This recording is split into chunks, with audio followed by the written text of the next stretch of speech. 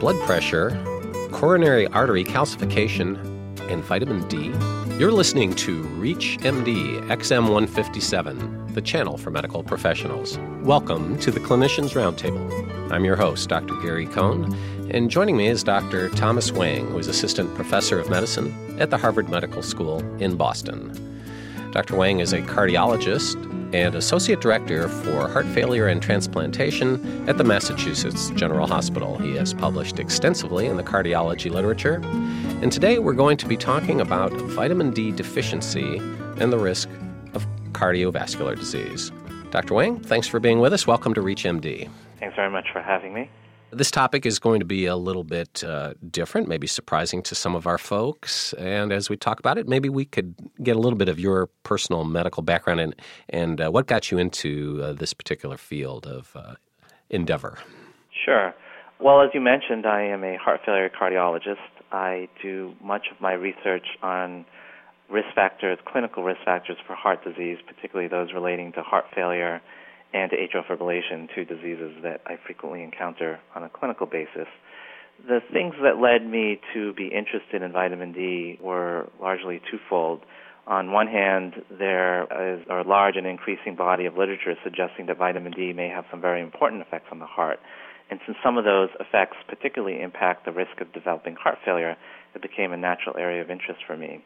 The second was the personal connection to a colleague of mine who studies vitamin D in renal dialysis patients and has done some important work demonstrating the importance of vitamin D deficiency as a potentially adverse prognostic predictor in this population.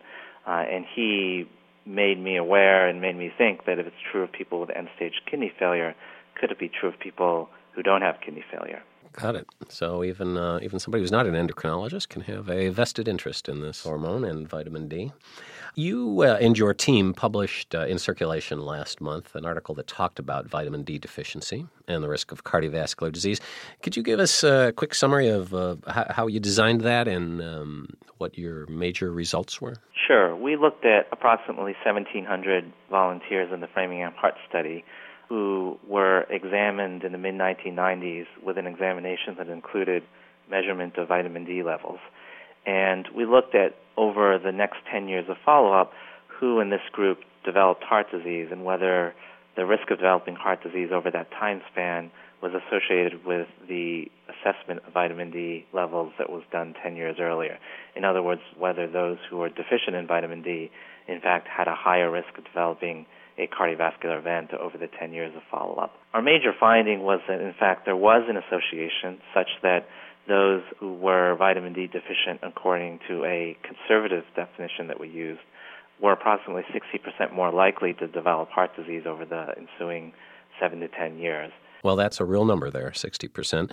Let me just go back to your design for a second. Did the ways we measured vitamin D 10 years ago or at the time of the Framingham study or the Offspring study, do we measure them the same as we do today, and are those correlations good enough in terms of what's normal and what's not? Well, the molecule that's being measured is largely the same in that most people agree that for a population of people without kidney disease, it's adequate to measure the levels of a molecule called 25-hydroxyvitamin D, which is a precursor to the active vitamin D. And that, in fact, is a very good gauge of one's overall vitamin D status because it doesn't tend to fluctuate on a daily basis, and it's a good measure of overall vitamin D stores. Now, of course, over time, there are improvements in ways to measure it such that your ability to measure it with precision increases over time. But again, the molecule that's being measured is the same, and so to the extent that it's the same, findings from assays that were done years ago are still quite applicable to our knowledge today. Got it. And now that we're talking about an association in a number that we're talking about, 60%, maybe you could put that strength in context with other either classic risk factors or newer risk factors that we've heard about. Sure. Well, it fits rather nicely in between. Certainly some of the classical risk factors, including smoking and diabetes, would be associated with a stronger risk of heart disease, and which is no great surprise. On the other hand, a lot of the newer risk factors that are being described and reported in the literature in the last 5 or 10 years, the effects of those risk factors are more in the range of what we found or even weaker than what we found, such that if our finding with vitamin D represents a true effect, then it would place vitamin D fairly solidly into the range of risk factors that we would be very interested in dealing with and understanding and potentially doing something about. You are at the Harvard Medical School, so I'm sure you have a lot of interaction with students, residents, probably fellows.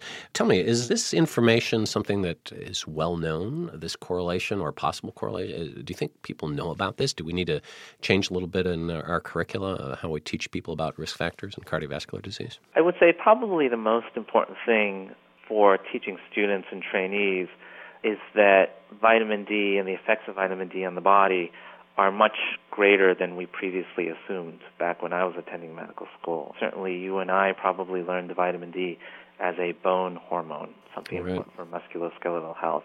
And the biggest difference over the last couple of decades in the understanding of vitamin D is a recognition that vitamin D is actually important for a lot of things in the body. It impacts multiple types of tissues and cells in multiple physiologic systems.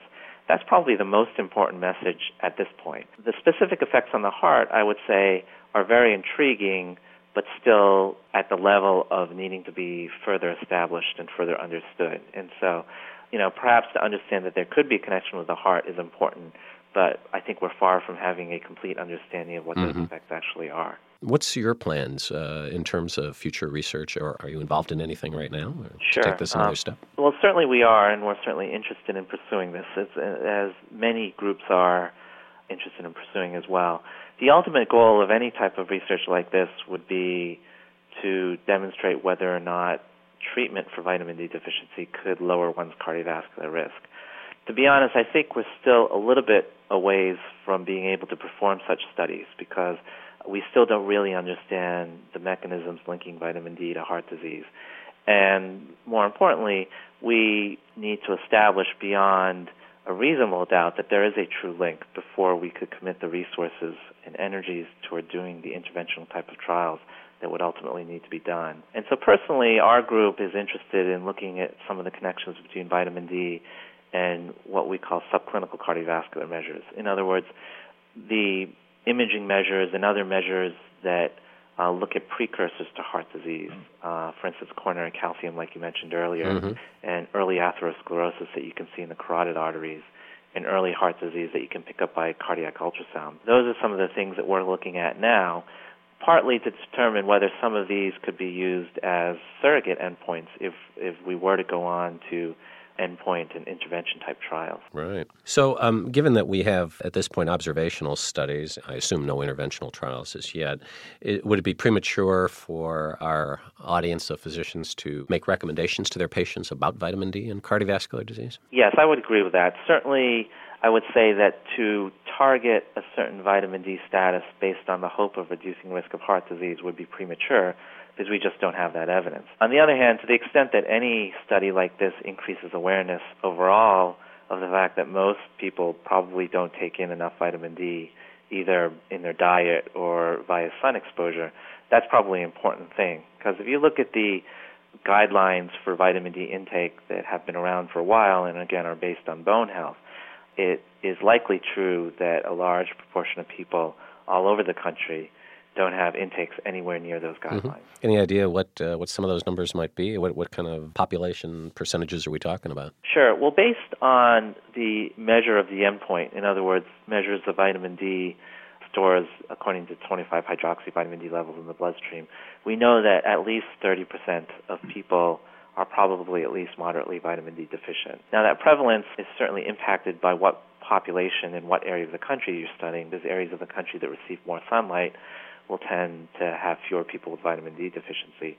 And season is obviously important as well, again, because of the sunlight exposure issue. But again, if you look across a broad number of populations, certainly in that ballpark, which I would regard as a fairly large proportion of people, is what we're talking about in terms of the prevalence of vitamin D deficiency. Let's assume that your group's work that was published last month makes it to a soundbite on the evening news, and patients come into their primary care physicians hearing about that. What's the take-home message to the docs? What should primary care docs be telling their patients about what they've heard that Dr. Wang is espousing here? Well, I think the general comment to their patients that vitamin D is important for their health for a number of reasons. We certainly know that it's important for the bones, but it may be important for other things. There's certainly a large literature on vitamin D deficiency and cancer risk. And if their patient asks, well, what about vitamin D and heart risk? It would probably be fair to say it's a possibility, and there's some evidence suggesting that, in fact, there may be an association, but further studies are ongoing to really try to nail this down. But the bottom line is we know that vitamin D is important, and we should think about whether you, the patient, are taking in enough vitamin D. I wish you luck with your future endeavors, and our thanks to Dr. Thomas Wang for being our guest. We've been talking about vitamin D deficiency and the risk of cardiovascular disease. I'm Dr. Gary Cohn. You have been listening to the Clinicians Roundtable on ReachMD XM157, the channel for medical professionals. To comment or listen to our full library of podcasts, visit us at reachmd.com. Register with promo code RADIO and receive 6 months free streaming from your home or office. Thank you for listening.